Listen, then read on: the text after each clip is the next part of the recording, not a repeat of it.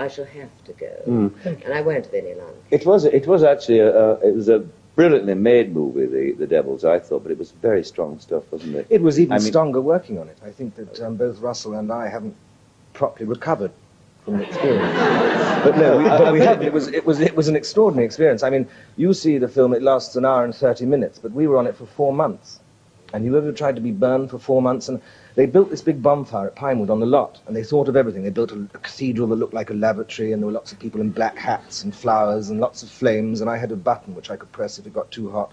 And they'd shaved my head, and they'd tied me up, and I had an escape hatch and a man with a plastic mask on and asbestos. Why am I telling this story? Because the wind direction changed, and Russell came along, and he kept on throwing petrol on it. And when I was actually really burning to death, the special effects man said, "We can't, he's really burning to death." He said, "Damn him, damn him, damn him."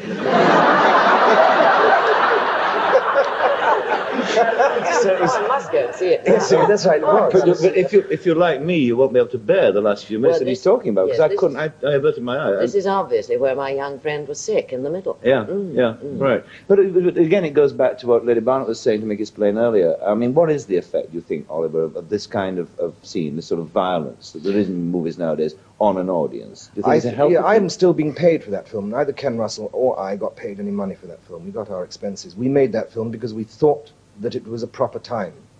And in the light of maybe the troubles in Ulster now, it was a proper time for that film to be made.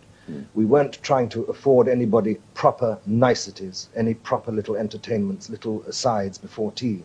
We were showing them the bigotry that goes on, or that humanity is capable of, and that is all we were doing. If they didn't like to stomach it, it's because nobody, and for once they said, "Well, we don't like bigotry." For once they said it. But you can make a case, I think, a very strong case, Oliver, to say that certainly was a central message running through the film, and that's what I understood it to be. But you can make a case it became a very big financial success because of other reasons, because of the fact that all those nuns took their clothes off, because of the violence in it and the cruelty in it. Strangely enough, it wasn't a financial success in the country one would expect it to be, in the United States of America. And that is the big market. It represents about 62% of the whole world gross. It's an enormous market. It wasn't a success there. Usually if films are going to be a success, they've got to go well in America.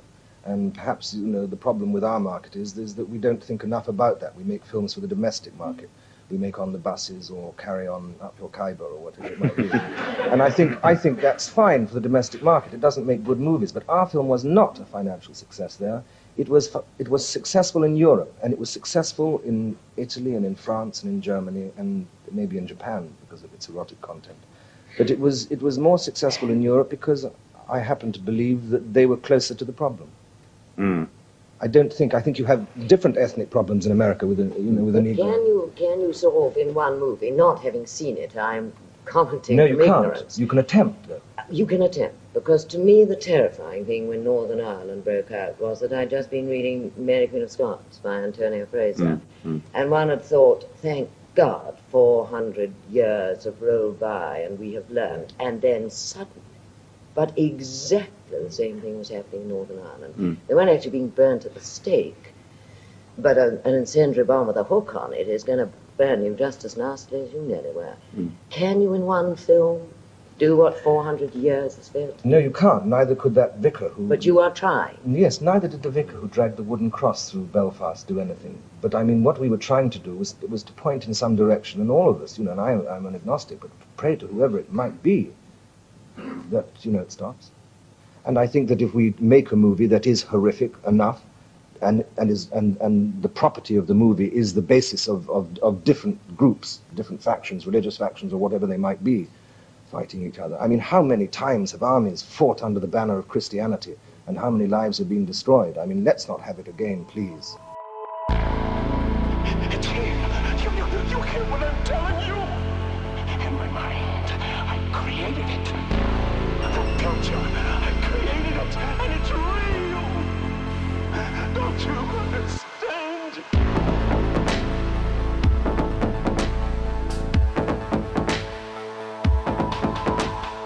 Hello everyone, welcome to Struggle Session. I am your host, Leslie Lee III. Thank you so much for joining us today. Thank you for subscribing at patreon.com/struggle session or sesh.plus or strugglesession.substack.com. Getting those bonus episodes, getting our Alan Moore series. This episode would normally be a bonus episode, but I want everyone to hear this one because I have an amazing guest. I had to give Jack this episode off because it's a bit spooky. It's a bit scary. And he scares easy because we're talking horror with Gretchen Felker Martin, horror author, amazing film critic, and the author of the new novel that everyone is talking about. It comes out on 2/22/22, Manhunt. I've been reading it and I've been absolutely blown away so far. So cool, so creepy, so scary. So Gretchen, please tell me about Manhunt. So Manhunt is my upcoming debut novel, and it's set in a post-apocalyptic world where a virus has transformed anyone with enough testosterone in their system into a ravenous cannibal rapist. And it follows a group of trans women who hunt these things and process unrefined estrogen out of their balls and other organ scrapings. Oh my God. Ever since I read when you were first talking about the book on Twitter, I was like, oh my God, I cannot wait to read this. And you were nice enough to give me an early copy. If that doesn't get you hooked in, I don't know what you're listening to Struggle Session for. That's the type of shit I like to read, where it's like, first of all, the premise is so like interesting, just like the monster ideas that you have, like because they're not just zombies, all right? You didn't go that route. You had to fuck us up even more. Like you didn't take it easy on us. They're like, they grow cancerous cells that have fucking teeth. Why, Gretchen? Why did you have to make it even grosser? I mean, that's like, you're getting down to the bedrock of who is Gretchen at that point. You show me anything, I'll try and make it grosser. I grew up on Cronenberg and Stephen King and Clive Barker. Like, whatever part of my brain is supposed to not want that is irrevocably broken. Yeah, this book is kind of like Cormac McCarthy meets David Cronenberg with... Oh, that's everything I could ever want to hear. Like, it's so fun and interesting, but just very, very dark. Like a very, very... There's not a lot of hope punk in this world in general. And tell us a bit more about the story and the characters, and especially the villains. Let's talk about the TERFs. Yeah, I'm happy to. So Manhunt centers on a small group of trans people, Beth, Fran, Robbie, and Indy, who are just trying to scrape by and survive in this fractured post-apocalyptic society. Then the other perspective character is Ramona, who is a rapidly rising officer in the ranks of a TERF paramilitary organization. That's trans exclusionary radical feminists, for those not in the know. And as the novel begins, the TERFs are expanding north from Maryland and attempting sort of a gradual takeover of the East Coast.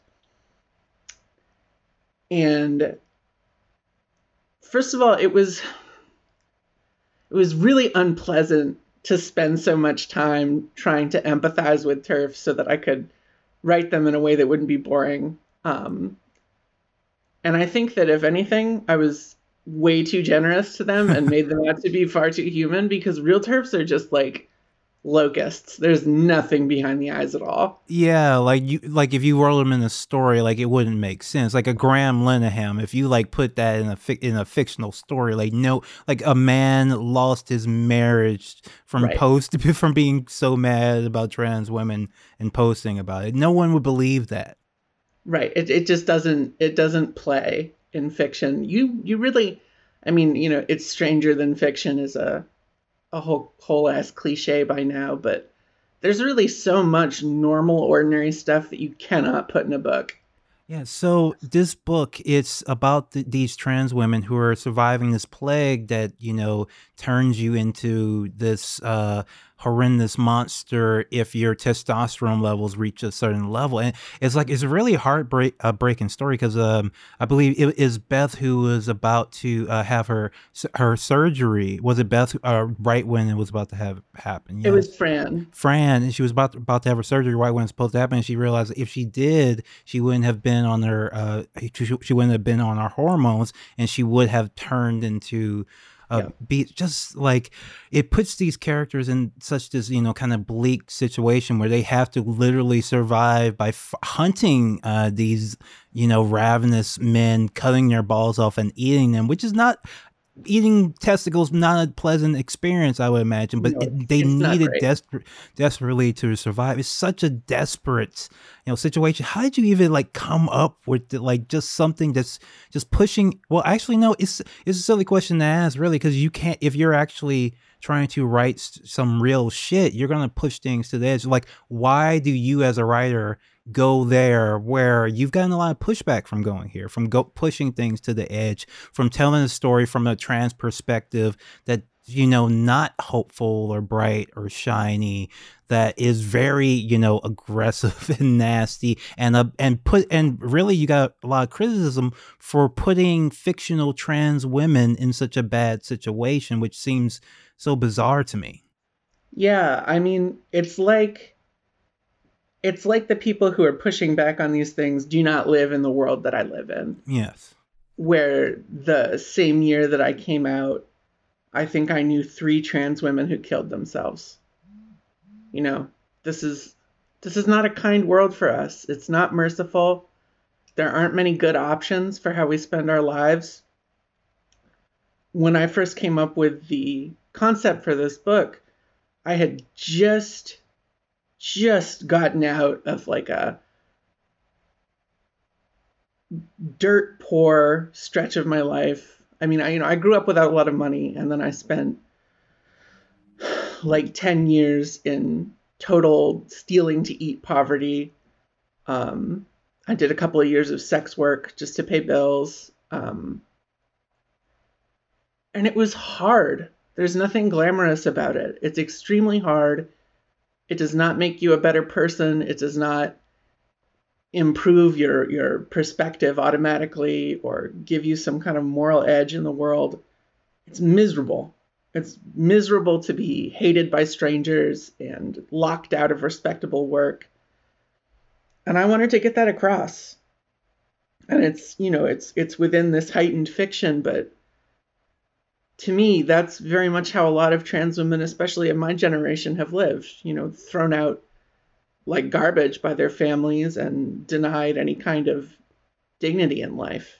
But the question a lot of people have then is, well, then why write horror? Why write something so nasty and brutal if you're living in a world that's so brutal? To me, that question doesn't make any sense. And I think we come up from a similar perspective where, diving into the horrors in fiction helps us process the horrors in real life. Absolutely. I mean, what I always say when I'm asked something like that is do you know any doctors who just cover the wound? You have to get in there before you can do anything about it. And I think that expanding our frame of reference to include what it's like to live as a trans woman can be really healing and instructive for a lot of people. And not that this book is intended as primarily or even significantly social instruction or a manual on how to behave. But I do think that it offers an insight into a certain kind of pain. And I think that there's inherent value in feeling someone else's pain. And where can people find Manhunt? Manhunt is coming out on the 22nd of this month. That's 2/22/22. And it will be available wherever you can buy books. There's a pre-order link up now through my publisher, Macmillan. I'm just super fucking excited for people to get their claws into it. Fans of what should check out Manhunt? The thing that always comes to mind, first, if you like the Screwfly solution. Oh, yeah. Famous gender plague story. Oh, God, that's so good. Such a great story. That's an amazing story. What did you think about the Outer Limits episode, I think it was? I haven't actually seen it. It's pretty decent. It's pretty very low budget, but it's pretty decent. Yeah. But I love that kind of stuff. I should really check it out. And then the other point of comparison I use, and this is a straight zombie story, but it's very, very good. 28 Days Later, which also really, really digs into how gender is performed and valued. That was like one of the DVDs I watched like the most. I've probably watched it like fucking 10 times that film. Same. I loved that movie when it came out. I still love it. Yeah, great movie. So let's talk a bit about movies, because Gretchen, you are my guiding light in film. Like every movie, I feel like we have very overlapping taste, and your criticism page and where your Patreon is where you post most of your criticism. Where can people find that? So I'm on Patreon under my own name, Gretchen Felker Martin. If you Google it, that should come up, or there's a link in my Twitter profile. I'm at Scumbelievable on Twitter. And first of all, I'm so flattered that you think enough of my criticism to bring it up. I love movies. I love writing about them. I've been fortunate enough to carve out a little bit of space for myself to do it for a career. And we definitely have a ton of overlap in the kind of things that we're looking for and that we value. So I want to bring up a movie that you put me on that I heard about, but I hadn't sat down to watch it until you recommended it. The Devils. Oh, yes, my favorite movie of all time. And this movie is, first of all, it was impossible to see at some points because it was like a banned film. It's by Ken Russell. And it was banned in the UK multiple times. It was difficult to find like an extant copy. There was pieces missing, and like it would come on streaming and then would go off. But Gretchen, you sold me on this movie because you kept talking about how great it was. What is The Devils? So The Devils is an extreme fictionalization of the true story of the trial and execution of Father Urbain Grandier, who was a French priest in, I want to say it's the 1500s. Might be a little later. And it's by Ken Russell, so it's this incredible camp production where, you know, the King of France is in a metal Aphrodite bikini coming out of a sequin-encrusted shell, and Cardinal Richelieu is getting moved around on a little walking frame by his pet nuns. And I mean, you never, ever could predict what you're going to see in the next scene of this movie. There's literally a part where a pair of chemists are attaching heated bottles to a plague victim's body so that the wasps inside them will get agitated and sting her. And they show the whole thing. It's so fucking disgusting and crazy. Oh, it's such a wild movie. But what struck me so much about seeing this movie is like it was banned for, you know, the sexual content mixed with, you know, the religious iconography and the violence. Right. But when you watch the film, it's like a deeply moral movie. Like yes. It has a very beautiful moral message, in fact. Like I think it like is a movie that like everyone should watch because it's just about like the nature of like love and caring about other people. Absolutely. And it was made by Ken Russell at a time when he was a devout Catholic, and he was really in conflict and internally and with the church about the way that it conducted itself in the world, which obviously he had good cause to be. Yes. But I think it's a profoundly religious movie, and I think that it comes from a place of deep love and deep, deep sympathy for people whose lives are constricted by nonsensical religious laws, and for people who live with repression and censure. I mean, I don't know how you could watch that and see the depth of emotion that he allows Sister Jeanne, who is a disabled nun from the period who has a hunchback and is sexually obsessed with Father Grandier, and starts this campaign of misinformation against him out of that frustration. But he affords her so much dignity as a person, and he's so sympathetic to her suffering. And I don't see how you could look at that movie and say that it that it's nihilistic or that it has no values or that it wants people to behave badly. No, like, and Oliver Reed's performance, I know him from The Brood, David Cronenberg's The Brood. Oh man, and the opening of The Brood is so hot. it's so, oh my god, that's one of my favorite movies. I love it. I love it so goddamn much. It's incredible. But he's a villain in that movie, but then he ends up being really sympathetic. And in this movie, you think he's kind of maybe just this lecherous priest and who's taking advantage. But then you end up by the end like seeing like, oh no, this guy is like literally Jesus Christ himself. Yeah. Yeah, he's a beautiful man in many ways. Yeah, absolutely love The Devils. Another film I want to talk to you about, film series, Gretchen, Hellraiser. Yes. I one of my favorites since I was like literally 5. I would be like sneaking looks because my brother would rent and my dad would rent the Hellraiser movies, and I've been fascinated by them ever since. And when I finally got to watch them, you know, of age where I understood it, like I actually fell in love with it more. Like it was even cooler than, you know, those scenes that I imagined over and over again. Yeah, absolutely. It's like, so I didn't watch the movies until I was, I think, in my mid-20s, but I had read the short story, the novella, The Hellbound Heart, as a kid and loved it. And when I finally got to the movies, it was through my good friend Julia Graffair, who I think you know. Oh, yes. Yeah. Wonderful artist. Incredible. Really my favorite. But those movies blew my mind. Like that there could be this kind of trashy but gorgeous, effects heavy horror movies that are predicated on like this dramatization of gay people coming into your life and revealing their sexuality to you. Like, it's amazing.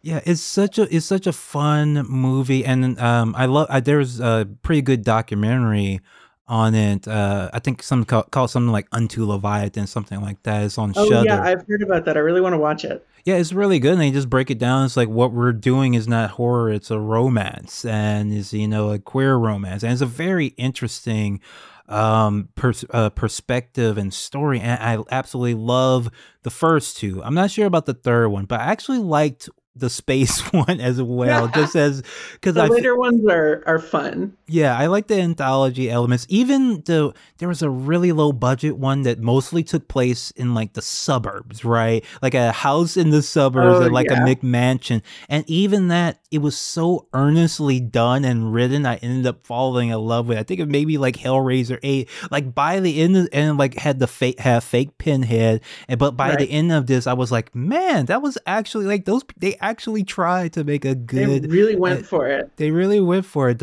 I think the comics are pretty good as well. I've maybe read 6 issues of them. Did you check out the sequel novel, Scarlet Gospels? I did. I was really disappointed with it. Oh, really? See, I feel like a lot of, if you're looking for horror, it's not a horror book. It's like Final Fantasy. It's like a Final Fantasy. It really is. It's like a big like Pinhead is like, you know, Sephiroth, and Pinhead is Cloud, and he like goes to fight Sephiroth, who is Satan, and that's basically it. I found it interesting, as you know, this sprawling fantasy, and I like that there was like an end to this character that you expect not to end, that just kind of always go on. I kind of like that element of it, but it is like really no connection to the Hellraiser universe. Yeah, I mean, I really liked that sprawling fantasy aspect of it too.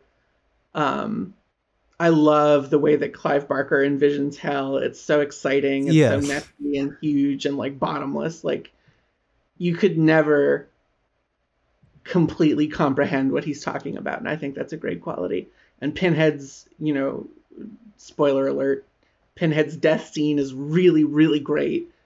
What really bummed me out was that right in the middle, there's just this like viciously transphobic caricature, where they introduce this trans woman who is like a traitor and gets killed. yeah. And she has her Yes, dick yeah, I out. remember that.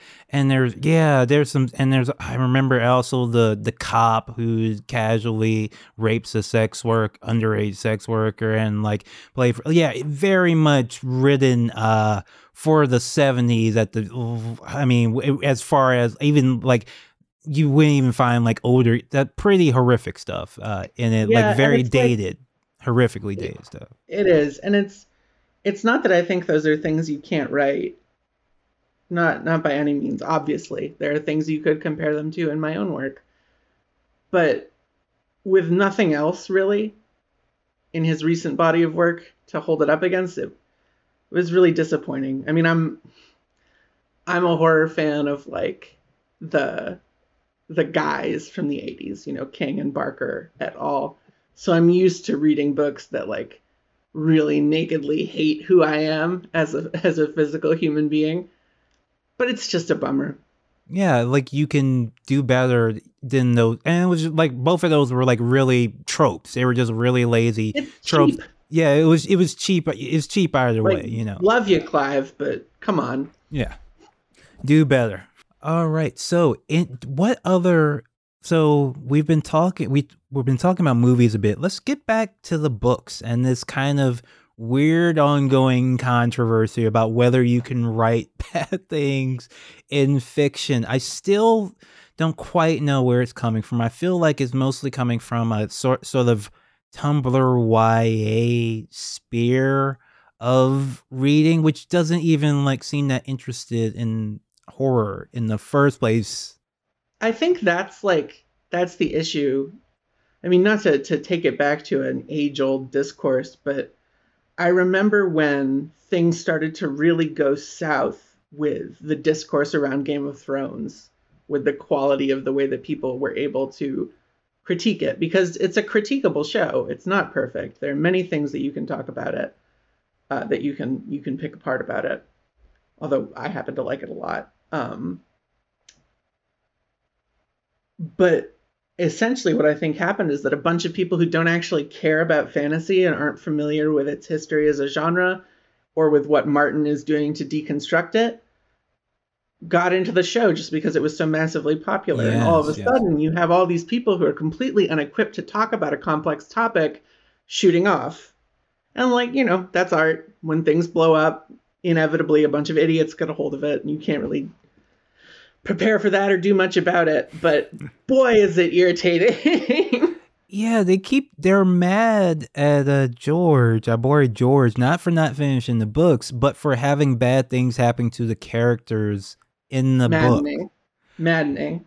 Why would you want to read a book if nothing bad could happen? Like the whole point is to experience something that you hadn't experienced before you picked up the book. I'm always trying to figure out, like, what do they actually want, a horror story to be? Do you just want murder off the table, sexual assault off the table? I mean, a lot of my favorite horror deals directly with, people who suffered sexual abuse. And, like, this is a key element of horror. Like, this is just a key element of what horror is about, and a key element of all fiction and story telling, and this idea that you can kind of excise these things, or even worse, that when you put these things in your story, you have to, as an author, justify it by revealing your own trauma or background or identity. This is something that's I think specifically started with YA and now has kind of moved on to other fiction, and it's just like so bizarre to me and completely untenable in any real way. Like, that's not how writing is or works. No, what it really is an excuse to harass people. It's a premise for a fight, because I think so many of these people love to cast themselves as martyrs and love to be offended and love to use that as cover to just hammer on anyone they don't like, especially if that artist happens to be marginalized themselves. Yeah, it seems like anytime these backlashes happen, it's you like, if it's like if a bunch of people get mad at Chuck Wendig, right? Like, nothing's gonna happen to him. He's like wealthy white connected. It literally doesn't matter. Right. But, if a new trans artist gets, a bunch of shit, they can be driven away from the industry because they have no support otherwise. Even if you genuinely think whatever they did was wrong, they're going to be disproportionately affected by whatever justice you're trying to see. The punishment will in no way fit the crime. And I want to thank you so much for coming on. I really appreciate it. I hope everyone gets a chance to check out your book, Manhunt. But I also know you're working on a follow book. Can you tell us anything about the next one? I can. And first of all, thank you so much for having me on, Leslie. This has been a blast. Love to just talk about movies and books with you. My next novel is titled The Cuckoo, like the bird, and it is about a group of queer teens who are sent to a conversion therapy camp in Utah in the 1990s. And once they get there, they discover that something at the camp is creating copies of the children who are sent there and sending those copies back home to their parents. Oh, shit. That sounds tight. I cannot wait. Folks, I'm very excited to get it out. Oh, awesome. Well, what a beautiful cat you have. What's their name? Oh, this is Lenny. He's a very good boy. Hey, Lenny, how's it going? Folks, that was Struggle Session. Have a good one. Playing us out, here's Rat Fucker with Fist of the North Shore. Peace. This town is one of the few places left you can eat what you grow. It's the only place for thousands of miles around where the soil is fertile enough to grow crops and the water is pure enough to drink. The poisoned winds which wind around the world pass over the graveyards that were once called cities and then move on to contaminate the rest of the earth. Unless nature can heal her own wounds, there's no way to stop it. And eventually, it will all be gone. The plants, the animals, the people, the cities. Not a trace of life. Nothing but a dead and barren ball of rock spinning through space.